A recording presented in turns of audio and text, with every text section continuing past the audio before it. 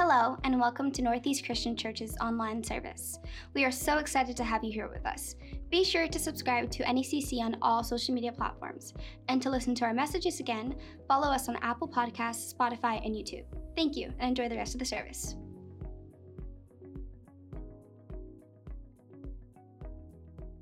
Hey, it is so nice to be back and to see, or at least to actually see the outline and silhouette of you behind these incredibly bright lights. Last weekend, I heard that God just did amazing things as we created time and space for Him. And, Pastor Dylan called me up and he was like, hey, I really feel like I want to speak on something different and I want to speak shorter and I just want to give God time. And many of you stayed here and lingered, about 50, and for hours on end. And so it's just a beautiful thing to hear about what's happening, that the pastor needs to get out of the way in order for God to move. I have no qualms about it. In many ways, I see Pastor Dylan as a co-lead pastor of this church. And every single one of the leaders that are with us are in everything that we're seeing that's happening here is because of what God is doing through our church and people that are listening to Him. So I'd like to open us up in prayer as we continue our series here on God Is. And I believe today the Lord's going to speak very specifically to your life. Let's do it. In fact, let's stand across this room here, unless, of course, you're physically unable to do that or you just had a rough week. You get the pass for that. But let's just look upward and ask God to bless. Lord, if you don't show up, this is just a motivational speaker, and this is just another satellite radio station of music. But you say that the Word and the Spirit agree.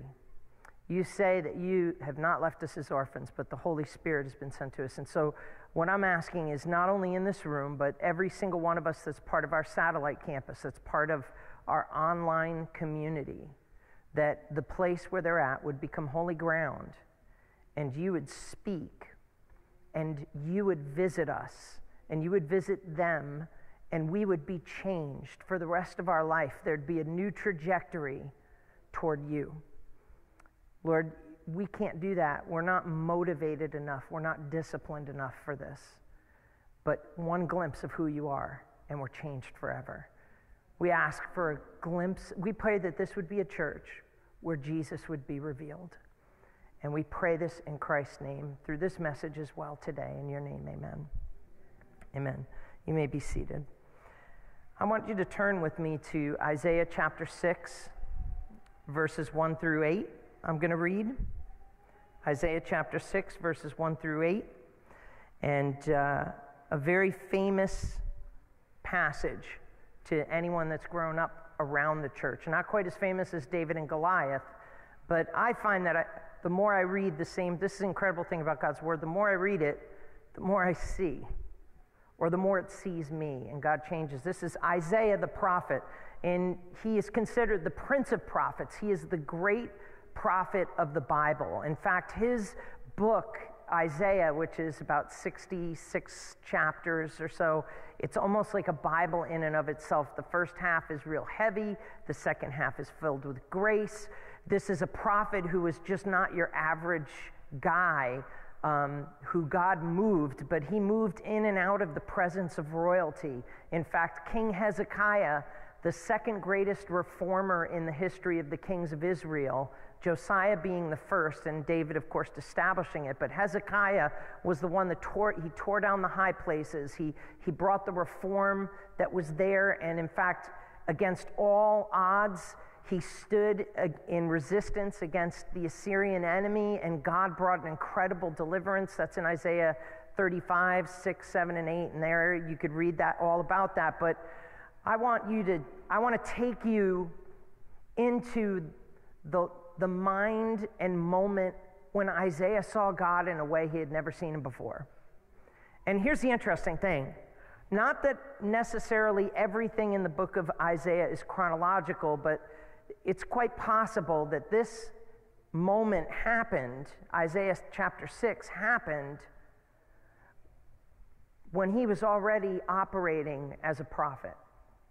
Do you ever come to find, like, you think you have God figured out, you think you have Jesus figured out, and then he just shows you something, or he does something that just messes with your mind and your heart and your life, the way you thought about him, the way you thought about yourself, and it just totally reframes everything you understood. You're just, I mean, that's happened with mankind, right? The world is flat, you know, and then all of a sudden Magellan and others show it's round, and then all of a sudden the earth is the center of the universe and everything revolves around it, and then we find out, no, we're revolving around the sun, and now we're probably making some theories about the universe with a couple of telescopes out there that are going to sound like flat earth theories when it's all done, and God's just up in heaven saying, yeah, you just don't have, you haven't even begun to figure out how amazing I am. God's amazing, amazing. There's no depth to knowing who he is. There's no width or length that he can't reach into. And this moment for Isaiah is one where he thought he had God figured out, and God just blew his mind. So Isaiah chapter 6, verses 1 through 8. Let me read it. In the year that King Uzziah died, I'm going to ask the media team just to change the slide so I can just focus on the text just for this part. In the year that King Uzziah died, I saw the Lord high and exalted, seated on a throne. We were singing that earlier today. He was seated on a throne. The train of his robe filled the temple. Above him were seraphim, these are angels, and they had 6 wings. With 2, they were covering their faces because of God's glory. They couldn't look directly at him. And it says that afterwards they had 2 that covered their feet because they wanted to well, I'll explain this later. With 2 they covered their face, with 2 they covered their feet, and 2 they flew around. With 2 wings they flew, and they were calling out to one another. This is what the conversation is by the angels. Holy, holy, holy is the Lord Almighty. The whole earth is full of his glory. So ask an angel to say, what do you know about God? What is the most predominant characteristic of who God is? An angel will not just tell you that he's holy. He'll tell you he's holy, holy, holy. Not just once, but 3 times. And here's the thing, at the sound of their voices, the doorposts of the threshold shook, and the temple was filled with smoke. This is an imagery of an earthquake taking place. That literally, the sounding of God being holy is setting the earth shaking. Literally, the largest fault line in the planet runs right through the middle of Israel, and just recently we saw part of it shift up in Turkey and Syria where that terrible earthquake took place.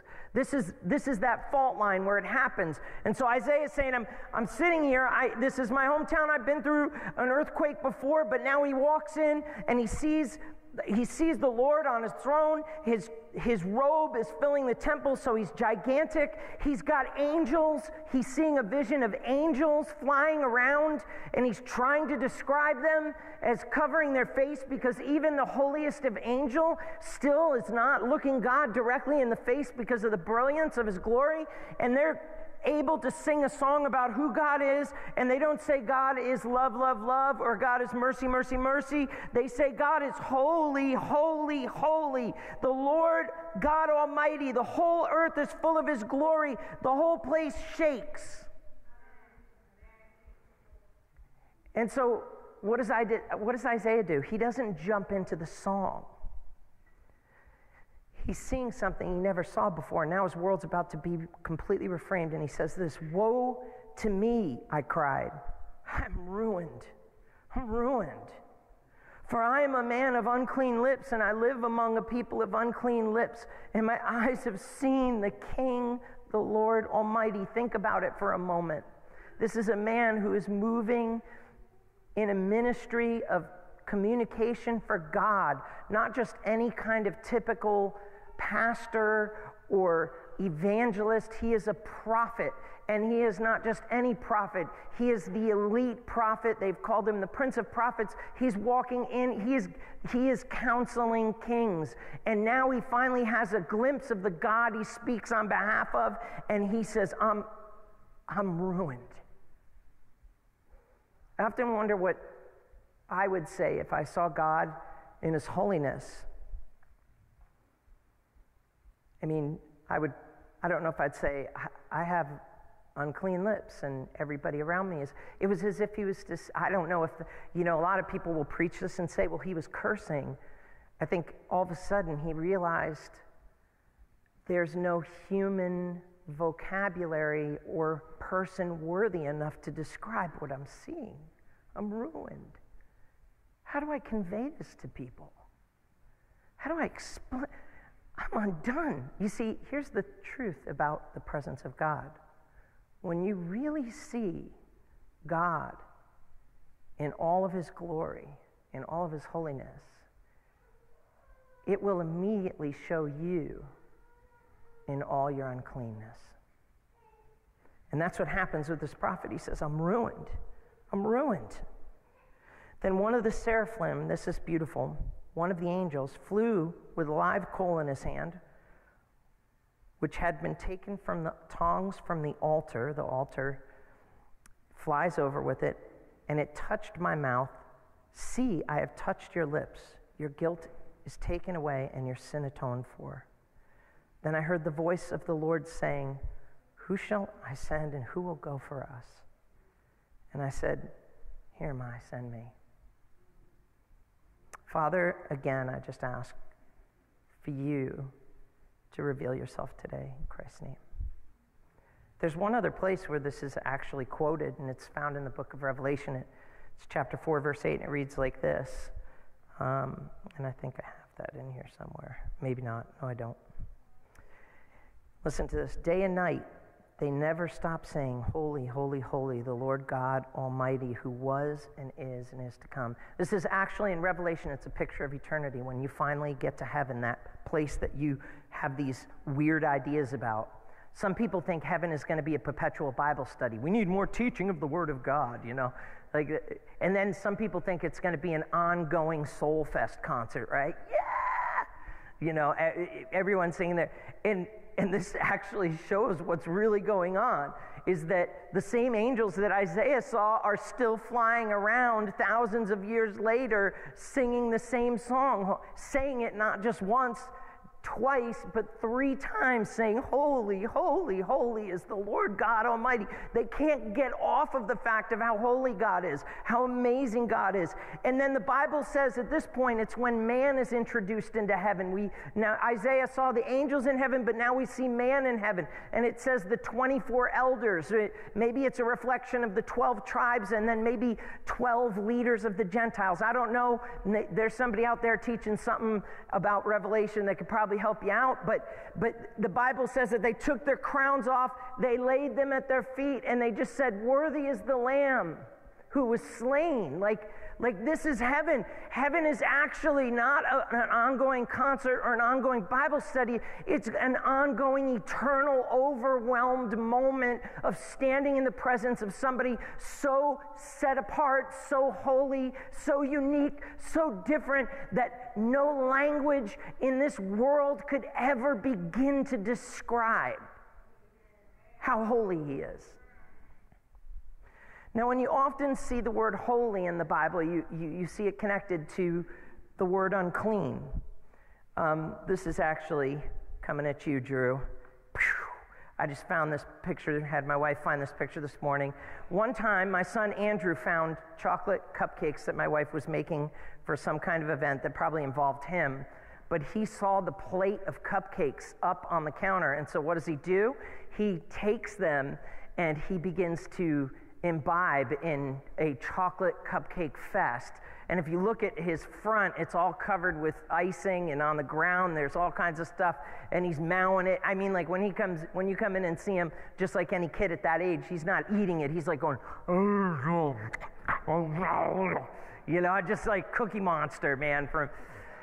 I am proud to say that he is a well-organized young man, not perfect. Every teenager is permitted to have a certain amount of clothes in a pile somewhere in their room. It's standard, and in fact, I'd say grown males are allowed to do that as well too.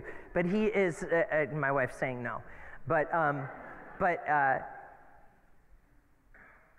you can see the word holy and think, well, it means clean and unclean. Because, I mean, God's holy, right? No, he's not holy. He's holy, holy, holy. There's a favorite Bible scholar who just passed away recently that Dylan loves. His name's R.C. Sproul. And in his book, The Holiness of God, he said, only once in sacred scripture is the attribute of God elevated to the third degree. Only once is a characteristic of God mentioned 3 times in succession. The Bible says that God is holy, holy, holy. Not that he is merely holy, but that he is holy, even holy, holy on top of that. He is holy, holy, holy. The Bible never says that God is love, love, love, or mercy, mercy, mercy, or wrath, wrath, wrath, or justice, justice, justice. It does not say that he is holy, holy, holy, and that it says that he is holy, holy, holy, and the whole earth is full of his glory. Now, what's unique is that there's a writing technique in Hebrew. If you want to make a point, you do it 3 times. Now, you might be saying, how do we relate to this in English? It's very simple. It's called your middle name. Some of you don't have middle names, but those of you with parents that want to get your attention, they put a middle name in there, right? I will never forget playing outside, Paul, Paul, and I'm like, I don't want to go in, and you just pretend like you don't hear your mom. Raise your hand if you ever did that. You're getting called in, and you're like, I'm not rushing inside, right? Thank you for your honesty. Thank you for your candor. But when I heard my mom go, Paul Douglas Conway, I was like, and the fear of God came upon me, and I ran home for most likely my beating, That's what middle names are for, 3 names. Paul Douglas Conway, get home. You don't have other words being used 3 times, but whenever you use something twice, you repeat it twice, it's heaven trying to get man's distracted attention. Abraham, Abraham. Moses, Moses. Saul, Saul. But whenever something is mentioned 3 times in the Bible, it is heaven making a declaration, and it really doesn't care what you and I on earth think. It is what it is. That's really, in Hebrew, that's the way to say, it is what it is. Say it 3 times. Holy, holy, holy. In fact, in the Old Testament, there's a thing called the Holiness Code. And God uses this phrase all through chapter 17 and 26 in the book of Leviticus. He says, hey, be holy because I am holy. And so this holiness code that God lays out, in fact, a lot of it has to do with like altars and communion tables and incense for prayer and sacrifices and things that make sense and things that don't make sense. It's used for a lot of different things, but they also begin to get into morality, and they begin to say, hey, this is holy and this is not holy. This is good and this is not good. This is bad and this is not. In other words, they go through, and a lot of times it translates the word clean and unclean as using to help us understand. But Leviticus 11:44 reads like this. And I'm going to read it to you because I don't have it in here. It's a very important verse. It says, I am the Lord your God. Consecrate yourselves. In fact, that consecrate yourself is an adverb of holy. It's saying, holiness yourself and be holy because I am holy. In other words, God's saying, hey, listen, you need to be holy. And the reason you need to be holy is because I am holy. And if you are not into holiness, you're in the wrong place. That's what God's saying. When it comes to heaven, if you are not in the pursuit of holiness, you are headed to the wrong place, because all they do in heaven is become overwhelmed again and again by the holiness of God. Now, do I think everybody's sitting around like, whoa, holy, holy? No, I think God created us in his image. We're creative. I think that life will continue for eternity with things. I mean, sin will be removed. Death will be removed. We were created to live forever. This is why death hurts so bad. This is why the entire faith of Christianity revolves around the resurrection of Jesus. This is why when we take communion and it says that Paul said, if we have only hope in Jesus for this life and then we die and there's nothing after it, we should be pitied among all people, because you live and then you die and that's it. The hope of Jesus Christ is that we take our unholiness and we offer it to him in honesty, and in exchange, because of his body and his blood, not because it's in the bread or in the cup, but because it's in the confession and it's in the honesty and it's in the repentance, it's in the humility, we're able to receive the righteousness of God. It's an exchange.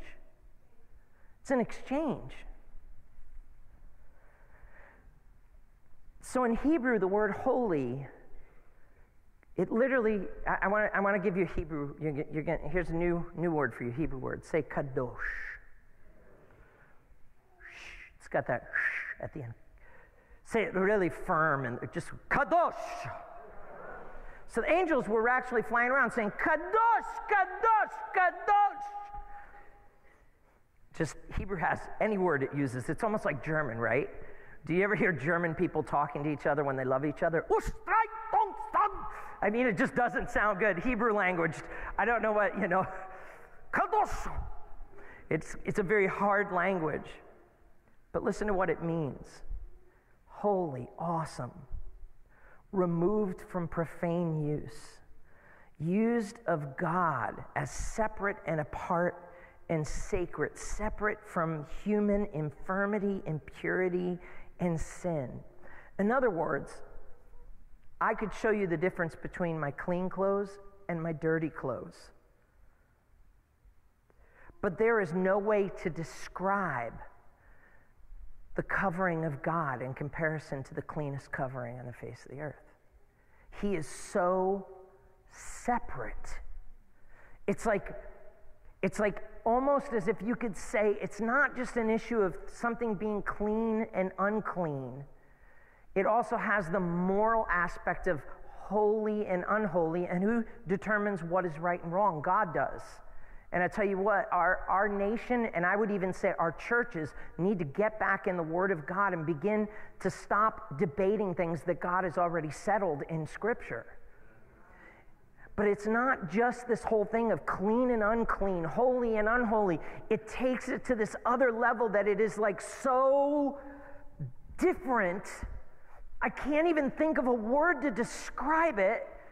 And so the only way I can add to it is to say that it's set apart. It's just, he's not even on the same universe as us. In anything, it's to the nth degree. I mean, think about this. We have a God who is so clean and so holy and so pure, and so much so of everything that he's not even reachable. And yet he looked down at you and me and he said, I'm going to make man in my image and in my likeness.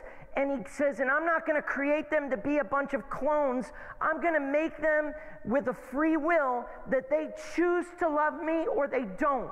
I'm not going to make them some kind of slave and a bunch of yes people that surround me. Either they want to do it or they don't want to do it. Either they want to serve me or they don't want to serve me. Either they want to be holy as I'm holy or they don't.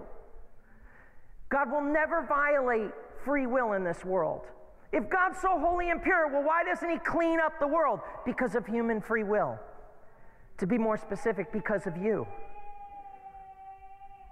Yes, I hear that repentance. And here's another cool thing, and again, we don't talk about language unless it's really, really relevant, but this is just so relevant. There are two times where Greek really has profound meaning. First of all is when you're reading the New Testament, because it was predominantly written in Greek. Second is when you want to get into a better understanding of what the Jews meant by what they were writing in the Old Testament, because they created a version of the Old Testament called the Septuagint. About 250 years before Jesus was born, they translated from Hebrew the Old Testament into Greek. And so,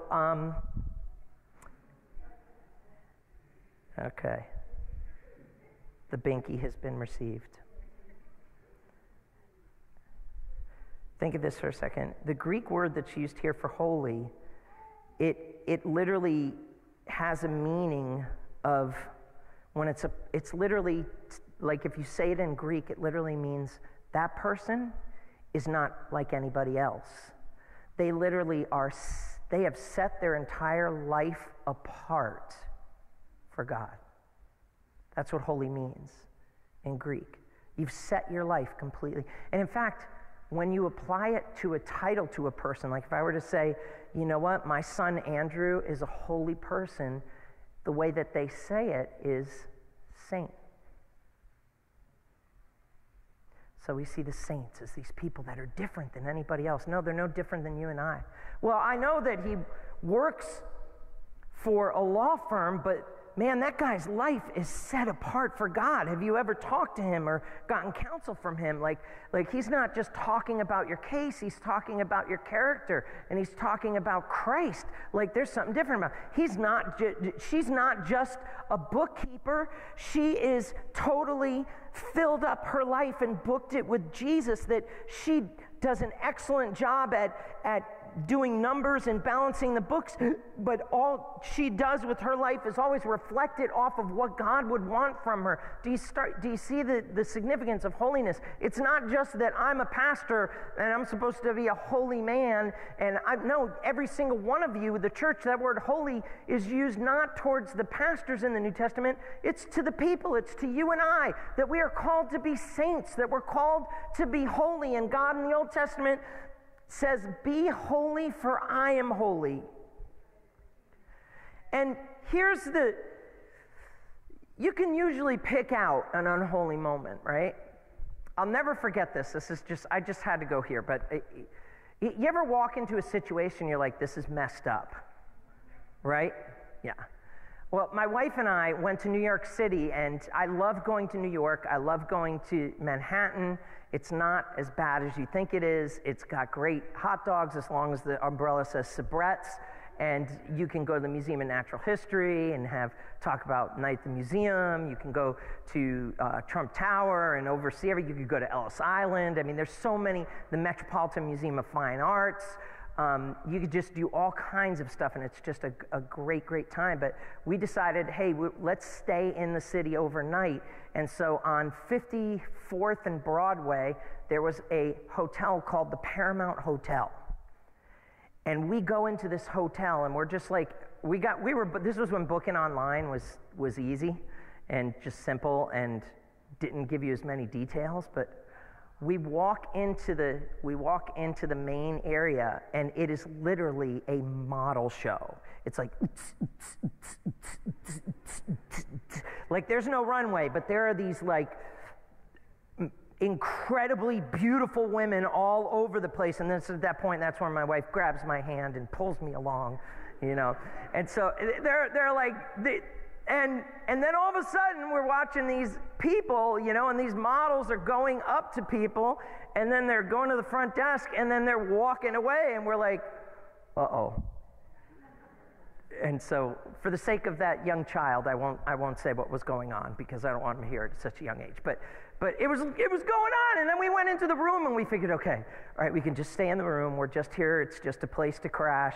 And we walk in, and it's like zebra, and like I felt like I walked into the Lion King room, right? It's the Lion King suite, and I just couldn't believe it. And I'm like, man, this is just not holy. Have you ever walked into a friendship or a relationship and said, I know I'm here, but this is not holy? Have you ever walked into a partnership or a place of employment and said, I know I'm here, but this is not holy? Now, there was no refunding our money, so we just went to sleep early and went out and enjoyed New York City, but how many times in my life do I walk into situations and into relationships and I'm like, this is not, I've set my life apart for God.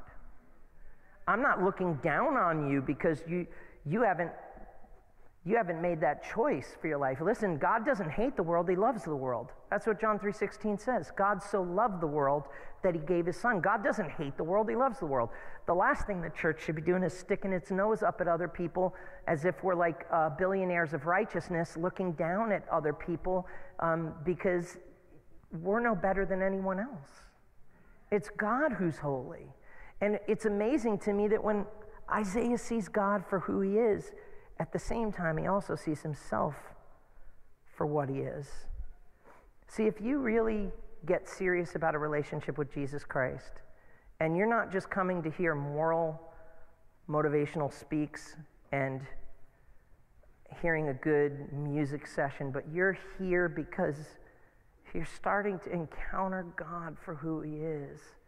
Sometimes he turns up the dial little by little. Other times he does shock therapy and you have this incredible encounter, but you can't unsee the holiness of God. Once you see it, you're like, I can't stay the same. I can't do this anymore. It's almost like a young person drunk driving and crashes and takes a life, and they're sorry for it and it's accidental, but they say, I can't do this anymore with my life. It shocks you into saying, I can't live the same way anymore. I can't be like this anymore. What's wrong with me? Who do I think God is? I need to change. There's nothing wrong with God. There's everything wrong with me. And I'm so grateful that that's what grace is all about. It's God giving us his goodness. But there's work for us to do. In fact, when it says be holy, forgive me for just using Greek language here, but for the handful of people that might get this, it's written in what we call the perfect consecutive. It's this structure in the language that God says, I am holy, right? But before where it says be holy, it's God pointing at you saying, you got work to do. The responsibility is on you to be holy. Now, with all of my heart, from a person who grew up in the Catholic Church and the Pentecostal Church where legalism abounds, I despise legalism. I despise it. And for those of you in theological circles, you can neither nail me as a Calvinist or somebody in the Armenian camp, basically someone who says it all depends on you and it all depends on God. I'm into following the founder of Christianity, Christ, and those that immediately wrote on his behalf, Paul and John in the New Testament. And there's a tension between what God's part is to do and what my part is to do. But I have him saying to me, Paul, you need to be holy, and you need to do it because I'm holy. Now, you're not going to be like me, but this is now a communicable attribute. This is something you can have in your life. This is something you can achieve. This is something that you can change if you work at it. If you think about farming, right now, it used to be 100 years ago that 99% of the world were farmers.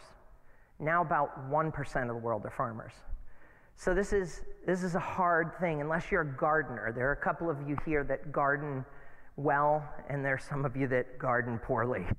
How many of you garden poorly? Let's see some confessions here. You have a plagued thumb, and anything it touches, it just kills that plant. What? I was supposed to water it? I didn't get that. But think about this.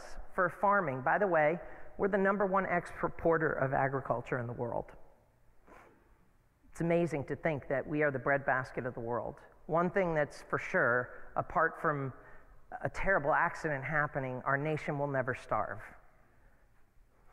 But a farmer, if he wants to see a harvest, let's say he's a Christian farmer and he's like, I'm believing God to bring in an incredible harvest, and I'm going to sell it, and I'm going to ship it out around the world, and in a few years my family will be millionaires because this is literally 100,000 acres of property, and we've got great potential. The soil's great. It's awesome. And he just goes into his house and he starts praying. He's like, Lord, bring in the harvest. Bring in the harvest. And then in the meantime, he's got his friends and the companies he's in business partnership with saying, hey, stupid, get out there with the plow, break up the ground, right? Remove the rocks, fertilize the soil, sprinkle the seed, water it, and then God will do what you can't, and it'll grow and bring the harvest. I think it's the same way with holiness. Is that actually, this is why God says, be holy, in a sense of like, yo, you got some work to do, be holy. But then at the same time, in the next breath, he's saying, you need to be holy because I'm holy. See, if you're into Jesus and you're not into holiness, you're really not into Jesus. I know everybody's into love. Everybody's into mercy. But at the same time, if you really know who God is, if you haven't had a moment like Isaiah did, you'll come to realize, oh my gosh, God is holy. I got to change. I need to change. Sometimes like we have to it's almost like we need a revolving door at the altar or even in the seats, revolving seats.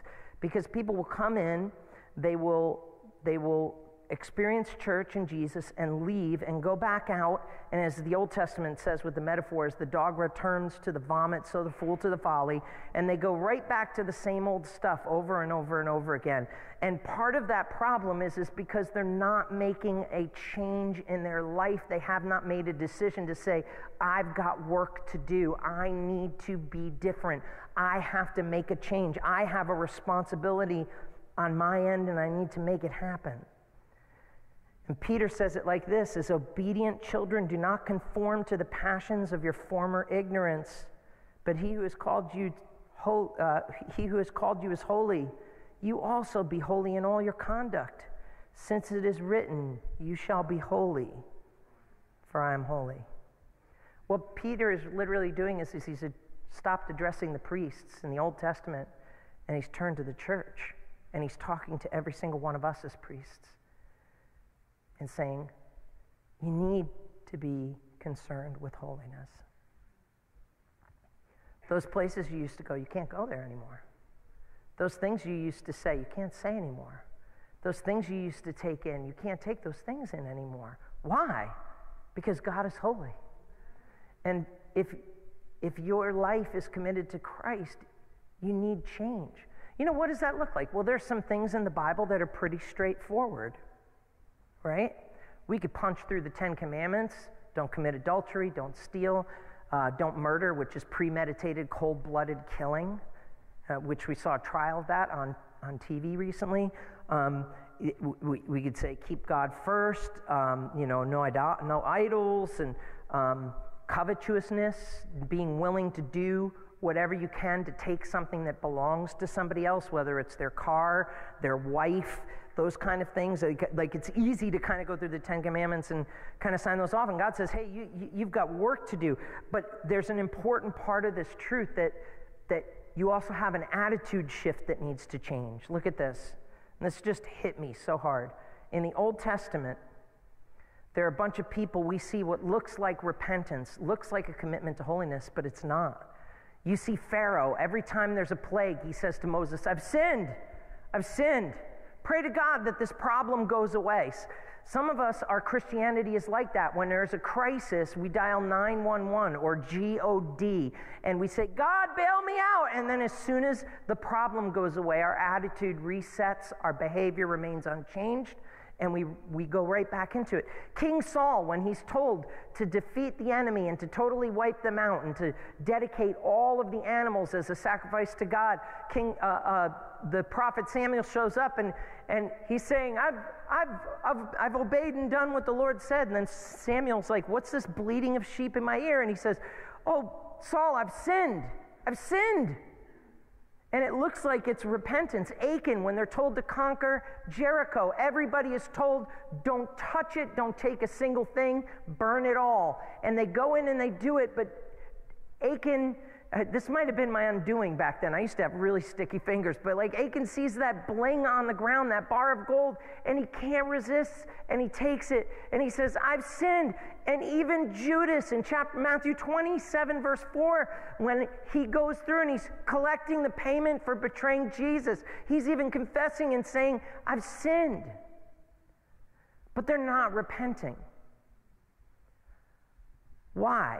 Well, I think what it looks like is probably helps you understand that better when you look at Joseph, David, and the prodigal son. They say something different than all those other people do. They don't say, I've sinned. They say, I've sinned against God and against you. That sin is not just a horizontal thing, and it's not just a vertical thing. It's a vertical and horizontal thing. And you look at the reply of these broken moments where Joseph is standing before a woman who's giving an invitation to her bed, and he's a slave, and he says, how could I do such a wicked thing and sin against God? He wasn't thinking about, and maybe he wasn't thinking about the sin just simply against his master. He was thinking about the sin against the God that he served.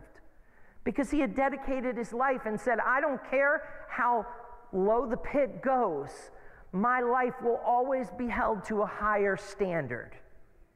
I don't care if I'm in slavery or if I'm in prison. I'm going to live as a witness for my God and will be holy as he is holy. And then you go on to David, and he writes in the Psalms, he's called a man after God's own heart, but my goodness, his behavior wasn't a behavior after God's own behavior. He had done some pretty horrible things. He was a murderer. He was an adulterer. He committed genocide on the Moabites by lining them up and saying, I don't want to deal with this army in the future, so 1, 2, kill him, those 2 live. 1, 2, kill him, those 2 live. He just decimates the entire army population of the Moabites. This is King David, a man after God's own heart. He's a genocidal maniac. He's an adulterer. He's a murderer. And then God says, he's a man after mine own heart. Why? Because he gets the one thing that you and I are trying to get here this morning, that holiness is not about us, it's about God. Well, our sin is not just simply about the person that we wronged. It is about that person, and it's also about our own life, but it's also about God. It's also about offending the Holy One, the one that we say we love, the one whose mercy we're dependent on, the one whose grace we're looking to. Then if we want his love, we want his mercy, we want his grace, we ought to want his holiness. We ought to want to separate our lives and live for him. The prodigal son breaks down and he says, my goodness, he says, Father, I have sinned against heaven and against you.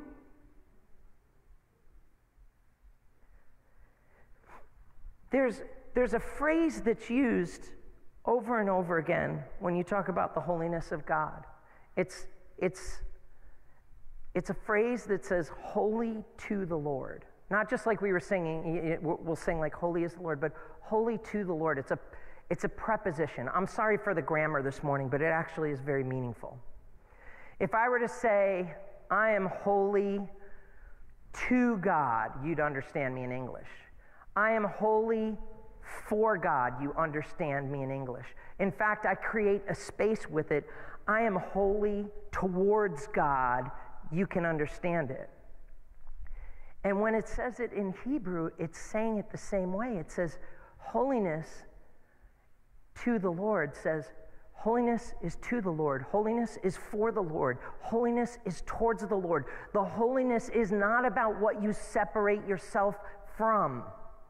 Holiness is not a journey of well-being. Holiness is not a motivational clean up your act endeavor. Holiness is not a breaking of bad habits. Holiness, when it says holy to the Lord, it's that you catch a glimpse and understand that God is holy and that you are made in his image. And he would like for you to call what is clean, clean, and what is unclean, unclean, and to live your life in such a way to say, that ain't right and it needs to get out of my life.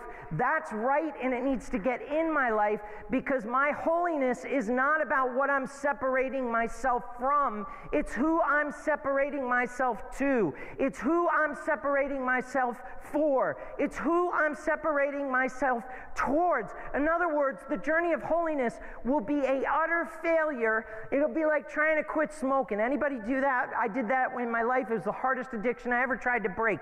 And if you have gone through that journey, by the way, I just quit a month ago, so I'm doing good. But think about this. It was so hard because I just said, I don't want to smoke. And then I started turning to God and I said, God, I need some help. And I realized I needed some positive things in my life too. I needed to start exercising. I needed to start eating better. And that was great. But if you just do that, that's just a motivational thing. But let's turn it into an obvious sin. Say, for instance, I have a sexual addiction. Say, for instance, I have a relationship with another man's wife or another woman's husband. And God says, that's holiness. I'm a holy God. And I say, you shall not commit adultery. This is wrong. If you're just like, hey, I got to get out of this bad situation, I just need to change that or whatever, you're going to find yourself over here in somebody else's bed. If you're going to find yourself over here with that guy over there coming after you with a shotgun, that's not going to help you. Or that lady coming after you with a shotgun, that's not going to help you. This isn't just self-help. It's that you turn your back on the things that God has said. There's no debate over this. It's time for you to stop thinking of me and start being like me and saying, God, I don't care what anyone thinks. I don't care how anyone acts. I'm not trying to make myself look better than anyone else. I'm just trying to look to you. I'm just trying to look towards you. I'm just trying to live for you. There's a big difference. This is why so many people fail in a pursuit of holiness. Now, one of my favorite authors for practical Christianity, spiritual formation, he's a guy named Jerry Bridges. He wrote a book called The Pursuit of Holiness. And it sold 3 million copies. And it was very much focused on a lot of what we talked about here, about we've got a responsibility to be holy. But then he released a book afterwards because he realized he had put so much of an emphasis on the personal responsibility of people that he said, I need to bring the balance, because there is a part of being holy that only God can do. Like God says, be holy as I'm holy. Like, yeah, right. It doesn't say be holy like I am holy. It says be holy because I'm holy. Our holiness will never look like God's holiness. But there is a difference between being a hypocrite and being weak. How does change take place in your life? I've had a couple of moments where I came forward to an altar and a pastor like Pastor Bertrand came up and prayed for me, and I was never the same again. And then there were other things in my life where I kept going back to the altar and it wasn't changing and it wasn't changing. And then God said, it's not changing because you're not making that change. And I had my personal responsibility that I had to apply to it. See, the Bible says this, it is God in us who helps us to will and to do of his good pleasure. If I could encourage you right now, because the truth is like Isaiah, if you see God in his holiness, you're going to see yourself in your filthiness. Or even worse, you'll stop looking towards God and you'll look away from him, and then you'll wake up 10 years later. And it's not that you tried to run away from God, you just stopped rowing against the current of this world, and you'll say to yourself, how did I get here? And it was just simply you stopped trying. And God says, first of all, he doesn't want to rub your face in your failures. because it's not about your failures. He doesn't want to vote you off the island of eternity. See, this is why he sent his son, because he knew that we would be powerless to do what is required of us. And he said, I'm going to take away the penalty of their sin.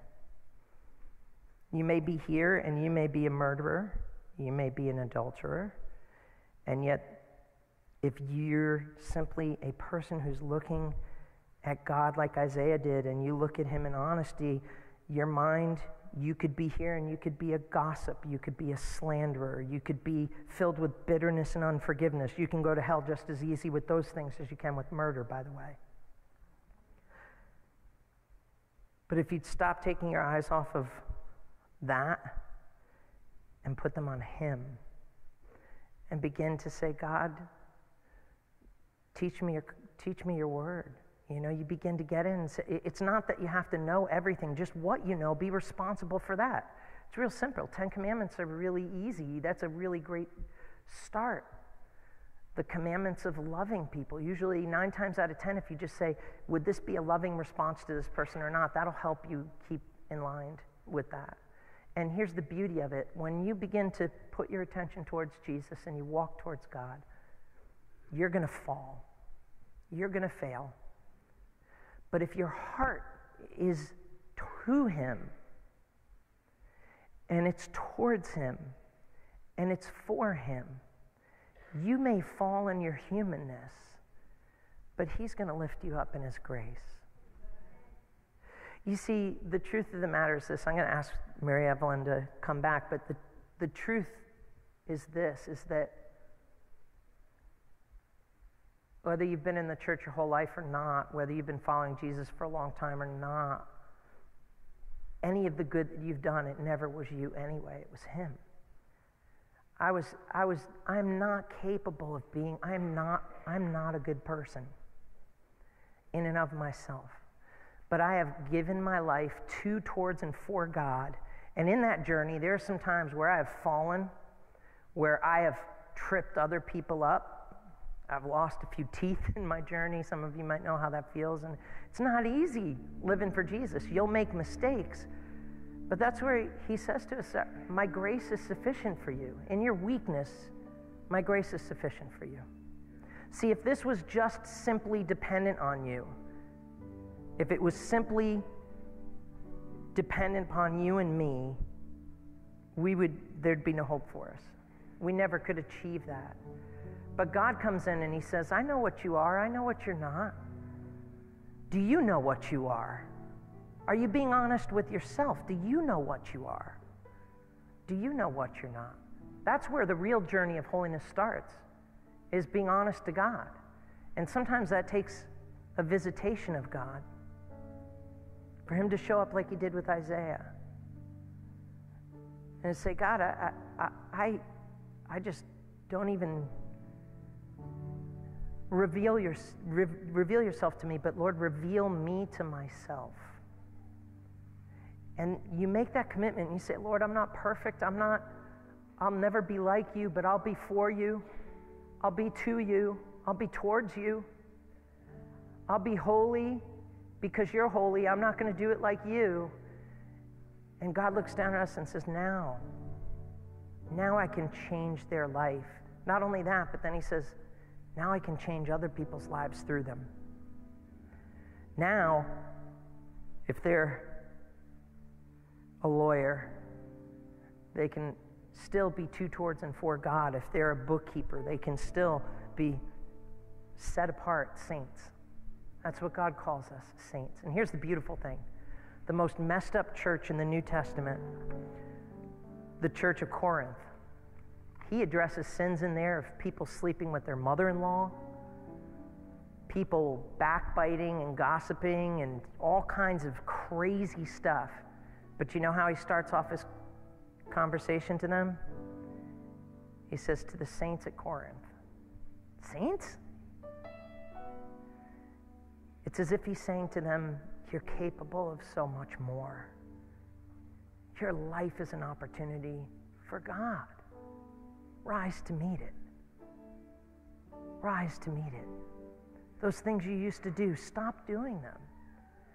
But start doing those things to, towards, and for God. That's all this is where we're driving down the road and someone's on the side of it, and then you just say, you know what, I'm going to pull over.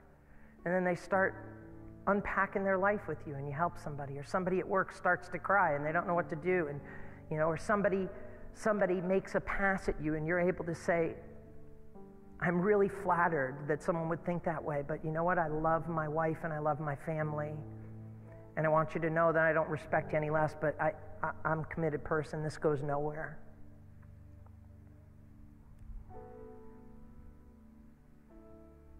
When I was in Bible college, what's happening now, and what happened here last week, what happened in Asbury Theological Seminary was happening at the college that I was at. And man, I'm telling you, for about a year and a half, all I did was just seek the face of God. I was in the Word constantly. I was just like, God, show me yourself. Reveal yourself to me. And I went to sleep that night. As I put my head on the pillow, I dreamed a dream. Some of it's mine and mine alone. It would make no sense to any of you. But this is the one part that would. I turned and I looked and I saw an old man. And he just smiled at me. And he got brighter and brighter and brighter and brighter. And I understand what the Bible means where it says that I looked at him and his clothes were like lightning. And there's just that's about as close. I shouldn't have been able to look at him, but I could. And I remember waking up, tears pouring down my face. But this was the amazing part. As soon as I did that, my roommate, who slept in the same room, sat up with tears pouring down his face, and he said, "What's going on?" He says, "The presence of God is so strong in this room." And ever since that moment in my life, I've made bad choices, I've made mistakes, but ever since I got a glimpse of the brightness of the separation of the holiness of God, I said, God, I may not do it perfect, but I'm doing it to you. I'm doing it towards you, and I'm doing it for you. And some of the holiest people that I know are also some of the humblest people that I know. Now, I wouldn't put myself in that category. I'm just another jogger that's clumsy like you, just trying to run in the right direction. I'm not trying to finish first. I just want to finish. The Lord loves you so much. Maybe some of those things that I mentioned are active in your life right now. I think it's time that we take a step of getting our lives clean. As a church, we stand and we repent before God. And we ask him, God, show me. See, this is what I love about David. He says this, he says, search me, O God. See, it wasn't enough for him to say, I have sinned against, Lord, I have sinned against you and you alone have I sinned. Cleanse me and I'll be clean and all of this stuff. But at one point he said, oh God, search me. It was as if David didn't trust himself to get everything, that he was like, God, double back. I don't want anything left in my life that's displeasing to you. And we have a couple of things up here that we'll have up here for weeks to come. One of them is a prayer journal. Some of us have to write to think. But we want you to know that the pastors will take those from week to week and we'll pray over those prayer requests. There's communion here this morning, because I think today's communion is probably a personable one. And then what you'll see here week to week is we'll have grape juice and bread and gluten-free bread. And we'll have that here on top of the weeks that we do communion as an entire church, because there are some times where it's like, I just need to be reminded of who died for me. That's why I love him. He died for me. That's why I want to live to please him, because he died for me. And there are some weeks where we'll find ourselves coming in here and we're like, I know we're doing communion once a month, but I just want to be reminded, God, it's not that I'm partaking of this in an unworthy manner. I just know that I'm a mess and I need your grace. Forgive me. Pray this prayer with me. Dear Jesus, I'm a mess. I look good on the outside, but if you were to search me, I'd be embarrassed. You love me. You don't want to embarrass me. You don't want to shame me. You want to save me. Forgive me of my sin. Help me to understand your holiness. Help me to be holy because you're holy. Help me to be a person of love because you're love. But help me to do my part to be holy like you. I believe that if you prayed that for the first time or you prayed that for the 100th time, I could say to you like Jesus did to the cripple, your sins are forgiven. I could say to you like the cripple on the mat, or the woman caught in adultery, where Jesus said, you're forgiven. Now go and sin no more. And what we're going to do is we just have 2 songs that we're just going to play through here. And we're going to let them play. And it's an invitation for you to just reflect on the holiness of God and the humanness of you.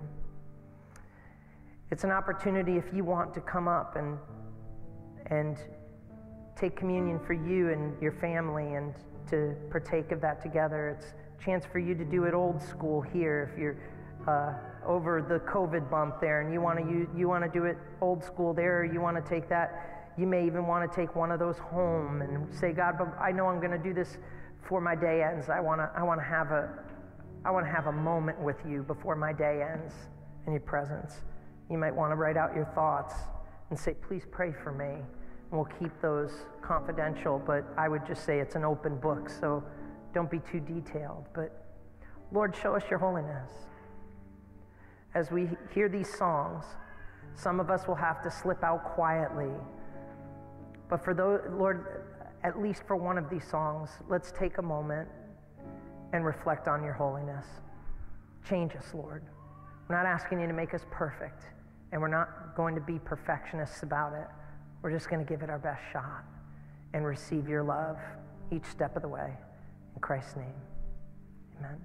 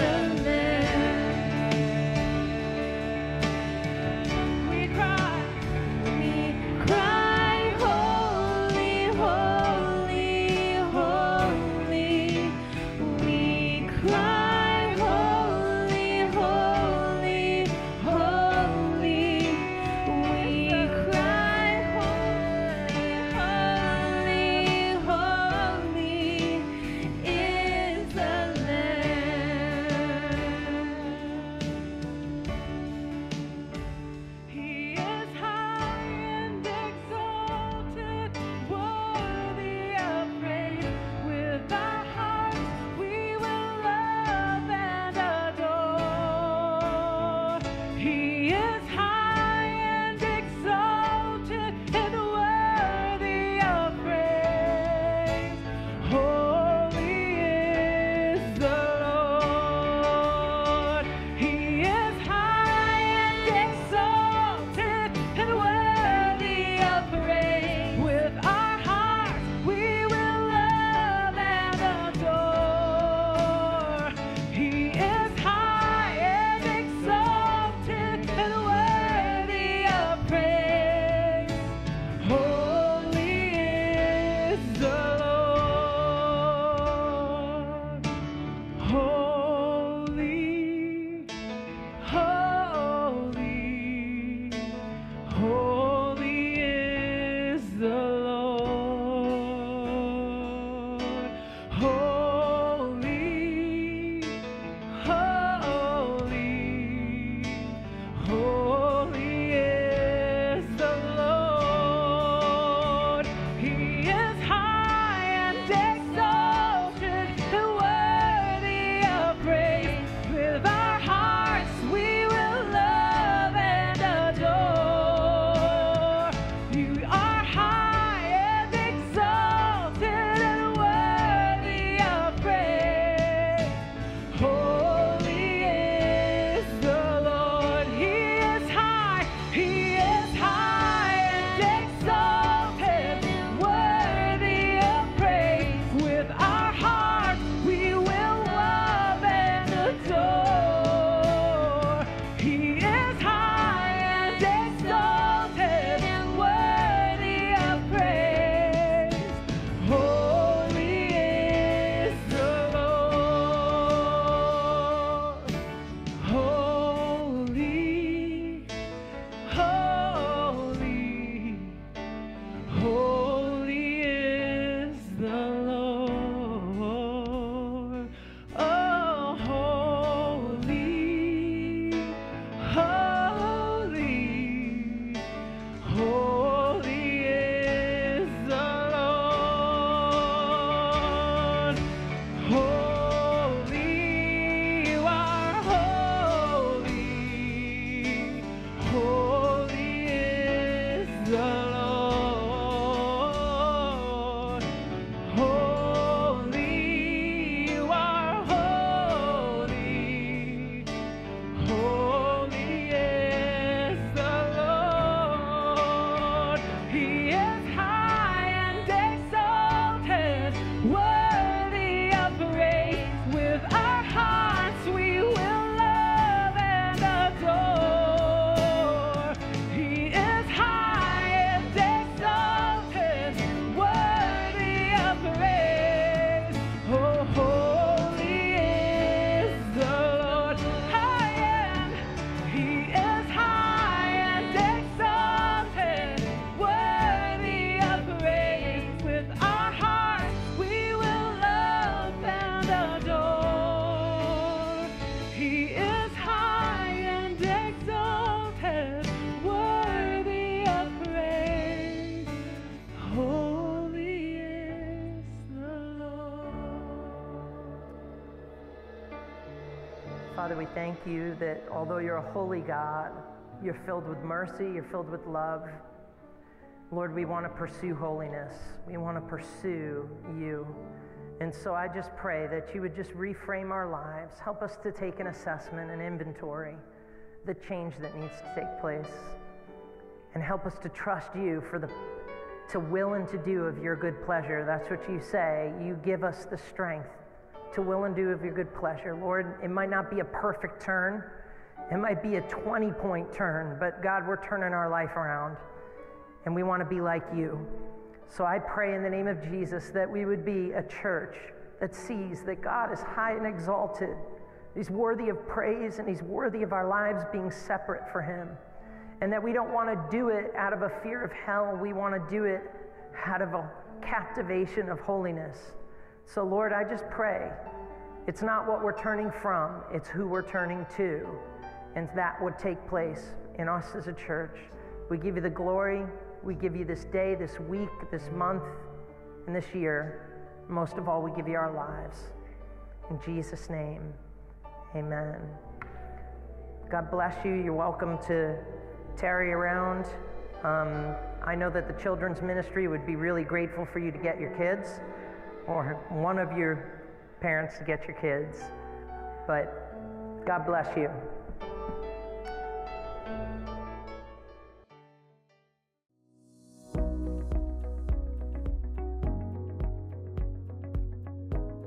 Thank you again for being with us today. To listen to all of our messages, follow us on Apple Podcasts, YouTube, and Spotify, and go to lowelag.org or ne-cc.org to keep up with all of our news, updates, and events. Thank you, and God bless.